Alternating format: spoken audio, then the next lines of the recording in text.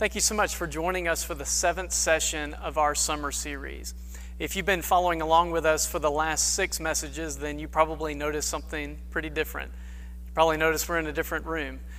We've had some voting going on at our church this week, and so while we were filming it, we needed to film in a different location, but it's probably nice to change the background every now and then. So thanks for being with us. If this is your first time joining us for one of our messages, then love for you to go back and check out any of our past messages. If you're watching this on YouTube or on Facebook, you can find those links in the description of this video. So I am so excited to introduce you to our speaker for the 7th session of our summer series. He's a good friend of mine. His name is David West. David is the preaching minister for the Pace Church of Christ. He also serves as one of their elders. He's been there for the last 4 years. I got to know David a few years ago when he served on staff at a week of camp that I used to direct, and quickly grew to love him. He's just so easy to talk to. He's a great communicator of God's truth. Most importantly, he loves the Lord with all of his heart. He and his wife, Kathy, have 3 children, and they also have 2 grandchildren. And as he was telling me about those grandbabies, he really lit up. I can tell that he really loves his family. I can't wait for you to watch his message. He's got some great truths for us as he continues in our series of talking about what's next. And he's got a great message for us from Acts 9:31. And I love his take, and I can't wait for you to watch it. I want to pray for us, and then we'll turn it over to David. Father, I thank you for this time to be together, even in this online platform. Father, I thank you for each of us that's watching this message. Lord, use David as your instrument. Use his message to shape and to change us. Father, may we see you. May you be glorified from our study together. Thank you for loving us. Thank you for the message of hope that we find through the sacrifice of your Son, Jesus, and for the life that we find in him. And we lift this prayer together in his name. Amen. All right, it's so nice to be here with the folks at Regency, and I appreciate the opportunity to come and be part of your summer series. Regrettably, with everything that's been going on, this is a video approach and not us being together. But as we look at what's next, as we look at what's going on right now and what is to come, this whole year has made us very aware that even in our work in local congregations, we've got to adapt. We've got to reach people where they are. And it's made us think outside the box.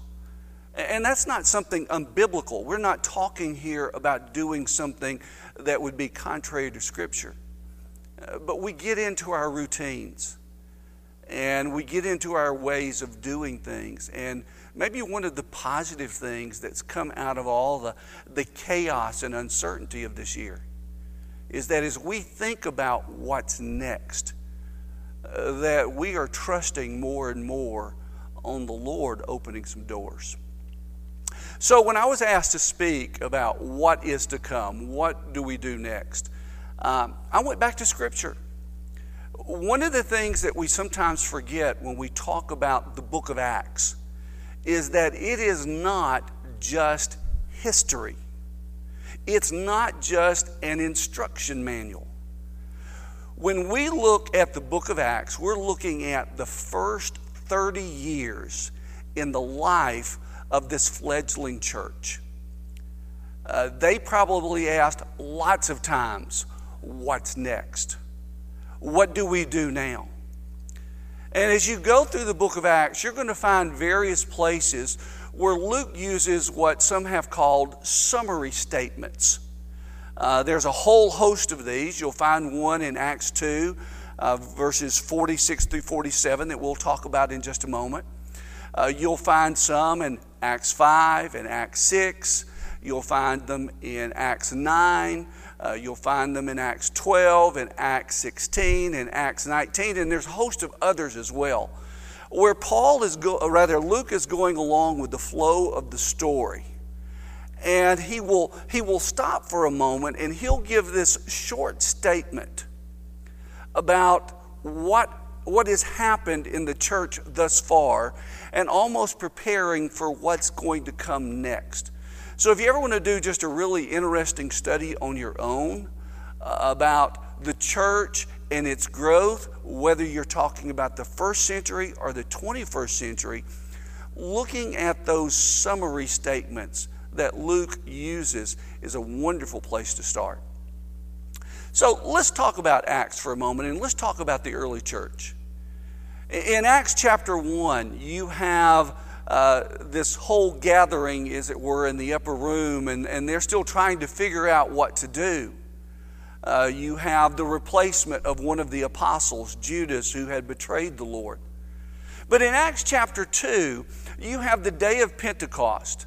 And while they're waiting, the Spirit comes upon the apostles, and these men go out and they begin preaching the gospel. And in so doing, there are 3,000 people that are added to the church that very day, just in its beginning. But when you get to Acts chapter 2, verses 46 through 47, you hear this statement. So continuing daily with one accord in the temple and breaking bread from house to house, they ate their food with gladness and simplicity of heart, praising God and having favor with all the people. And the Lord added to the church daily those who were being saved. Now, in our fellowship, we have looked at that passage countless number of times. But that is one of Luke's first summary statements. In chapters 1 and 2, there has been so much that's happened. And here he says, this fledgling church now has a plan for growth. They are going to continue in certain activities.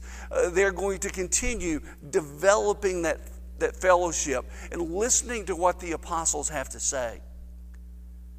You move to chapters 3 and 4, and you find there that the church, this infant church, is having some struggles. Peter and John have gone to the temple at that hour of prayer. They heal a man, and now there's controversy with the Jewish leaders. You get over into chapter 5, and you have the whole situation with Ananias and Sapphira and this lie where they tried to deceive and get notoriety for themselves. But again, you get in that context, whether it be the controversy with the Jewish leaders in chapter 4 or what took place in chapter 5, and you have these references to the word grew. The people experienced the fear of the Lord. The numbers were multiplied. That the word spread out. You move over into chapters 6. Chapter 6, and you have this controversy, an internal controversy on how they were dealing with the widows. And you have there this setting where these men were assigned for that particular ministry. And as that was taken care of, again, you have this statement in Acts 6, verse 7, about how the word is spreading and how the growth is occurring. You get into the end of chapter 6, going into chapter 7, you have another setback. The stoning of Stephen. His death. And that had to have a powerful impact on this growing church. You get into chapter 8, and you have some of these people, because of the persecution Saul was doing, that are leaving the area of Jerusalem and going into other areas and are preaching the gospel. Folks like Philip going down to Samaria. And whether it be the folks in Samaria or the Ethiopian eunuch, you have more growth. You have more things happening. You get into the conversion of Saul in chapter 9. And the point I'm making by doing this quick overview of these early chapters is, not everything was peaches and cream as the church began. There were rough spots. There were external issues. There were internal issues. There were growing pains. And because they were trusting in the Lord, there was growth that was taking place. They were growing closer to each other. They were growing stronger as they launched out into new territory and in teaching new people. Well, that brings us to Acts chapter 9. And as I said, in Acts chapter 9, you have the conversion of Saul, who had been one of the biggest opponents of the church, who is now going to become one of its biggest proponents. He is going to be that advocate for the Lord. And you get down to Acts chapter 9, verse 31, and that's where we're going to spend the rest of our time. Acts 39, verse 31 reads this way: Then the churches throughout all Judea, Galilee, and Samaria had peace and were edified. And walking in the fear of the Lord and in the comfort of the Holy Spirit, they were multiplied. Now, I want to keep things very simple, because I think when things are simple, we're more apt to act on them.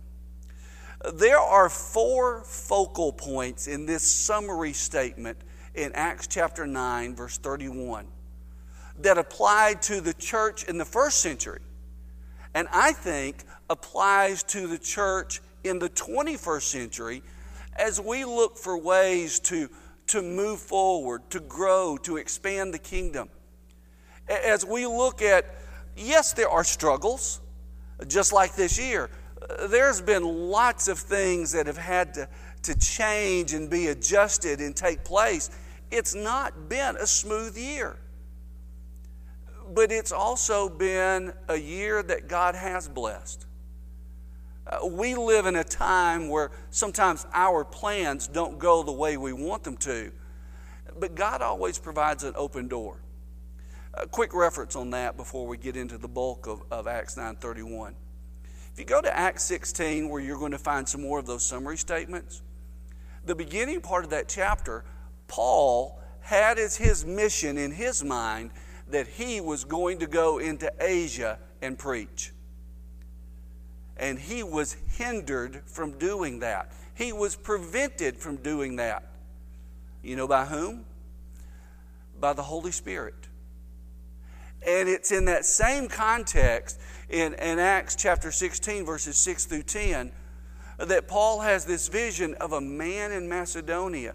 And instead of Paul going east as he originally planned, because of the struggles, because he was hindered from doing that, he wound up going west and had a very fruitful result from that. So as we talk about what's going on right now with all the struggles we're facing, let's not forget, God is still in control. And in the midst of everything happening, God is giving opportunity for His church to grow and to thrive. So our 4 focal points. Number 1, he talks about the churches throughout all Judea, Galilee, and Samaria. Now, it's interesting that if you go back to the original language, some versions translate the word church there in the singular as a church, big picture, universal, the church as a whole. Other translations translate it as a plural, the churches, the individual congregations. So there are times that we tend to think of the church as our local congregation. And right now, whether it be us at Pace or the folks here at Regency or some of our other sister congregations, there's a lot of adapting that's going on because of the shutdowns with the coronavirus and everything else that's happening. But maybe in moments like that, we need to step back and look at the church as a whole. The church is not just my local congregation or your local congregation. God is working throughout the world to bring about the results that He wants. So I think sometimes we do need to think of the church locally. And sometimes we need to think of the church regionally. Other times we need to think of the church worldwide. Because all of that is the Lord's church. For some of us, we may have been part of the congregation we're in and have been there since we were little kids. Or sometimes those of us in leadership, we talk about it being my church, or I'm the preacher at this church, and etc. Well, the church doesn't belong to any of us. The church, and we as the church, belong to God. And so I think the first focal point here is the churches throughout that whole region. There was a sense of unity that they had, a sense of togetherness. There were things happening not just in this one local congregation, but throughout that area. A quick side note. One of the things that has been shut down for now, that hopefully will resume in a few months, that I know the congregation here has been involved in and we've been involved in at Pace, the youth area-wide devotionals. Those things and the camp at Gulf Coast Bible Camp are all good ways in which our youth get together outside the confines of their local congregation and are able to see the church in a much bigger picture. Second focal point, the effect. Simple statement. The churches throughout all Judea, Galilee, and Samaria had peace and were edified. I think if we look at the church as God's church, that yes, we are working in the church and we all have our individual ministries in the church, but as we're working together in the Lord's kingdom and realize it's about God and it's not about me, then that's going to bring about peace and that's going to bring about a mutual building up. We as local congregations are not in competition with each other. If one congregation is bigger and another is smaller, or one has this staff and another has that staff, if one's involved in this ministry and another is involved in a different ministry, that doesn't matter. We're all working for the same God. We are all working in the same kingdom and for His purpose. That's what's going to bring us together. That's what's going to give us this sense of unity, is understanding that it is about God, and the result is going to be that we are going to be made stronger, and there's going to be a sense of togetherness that we have. Third focal point, the cause. Yes, we are talking about the church locally, regionally, universally. Yes, we are talking about this effect of peace, of being edified, this sense of unity. How do you get that? How does that happen? What is the cause of that? And Luke, in this summary statement, gives us two items that are connected. The first, they were walking in the fear of the Lord. That word for fear is where we get the idea of phobia. There is a sense in which we have maybe watered down the concept of fearing God. We sometimes talk about God as being our Father, and that's a biblical concept. I do not want to take away from that. But our God is the Almighty. Our God is the creator of heaven and earth. Our God created the universe and everything in it just with the spoken word. And to stand before such an awesome God, it humbles us. It brings us to our knees. Jesus would talk about not fearing that person that can kill the body, but fearing Him who can destroy both body and soul. That is God. And you read, whether it be in Isaiah 6 or over in Revelation 5 and 6, where you have, or rather 4 and 5, where you have these throne room scenes with God and somebody in His presence, and this sense of humbling, of fear. There was a respect and awe for the awesomeness of God, that there was none other like Him. And my friends, if all of us had that sense of awe, if all of us had that sense of the holiness, the grandeur, the majesty, the greatness again, the awesomeness of God. It might change the way that we walk individually. It might change the way we walk congregationally. It might change the way that we serve in the kingdom. The second part of this, it's walking in the fear of the Lord, but it is also walking in the comfort of the Holy Spirit. If you go over to places like Jude at the close of that book, there are those that we're going to reach by, as Jude would say, almost like snatching them out of the fire, hating the smell of smoke that are on them.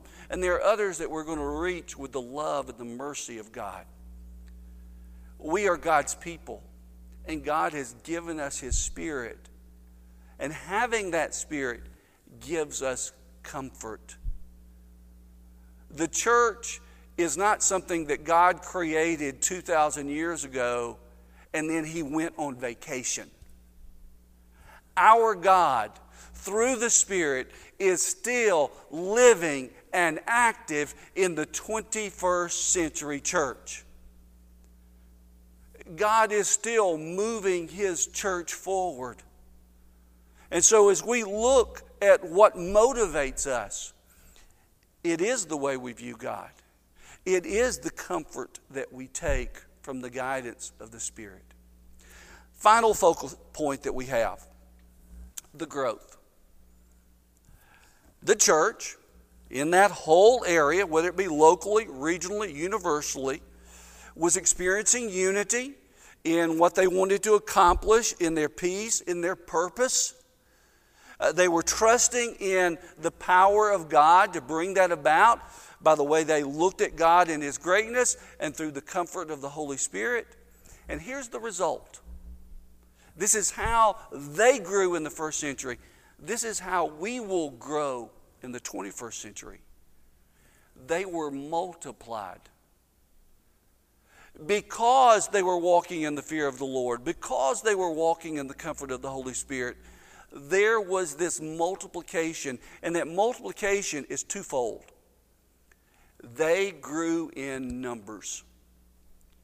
Even with all the challenges this infant church faced, they grew in numbers. If you go back and look at several of these summary statements that Luke gives throughout Acts, sometimes he'll even throw in numbers.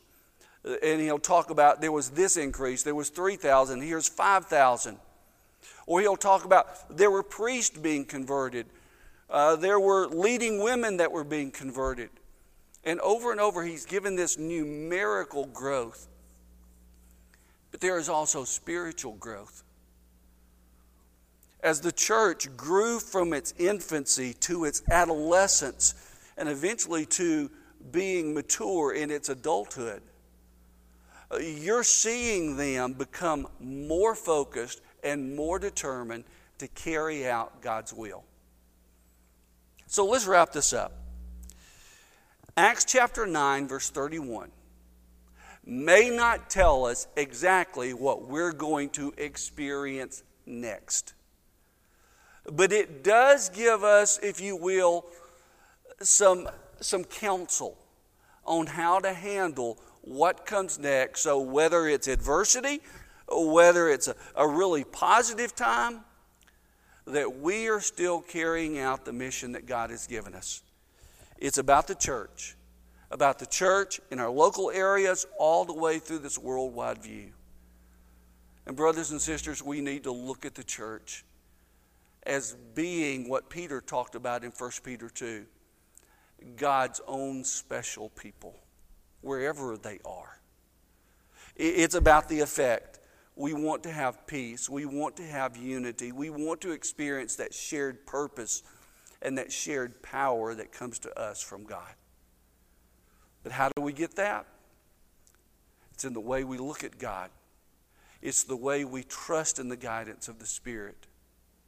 And the effect will be a blessing as we grow in numbers and as we grow in spirit.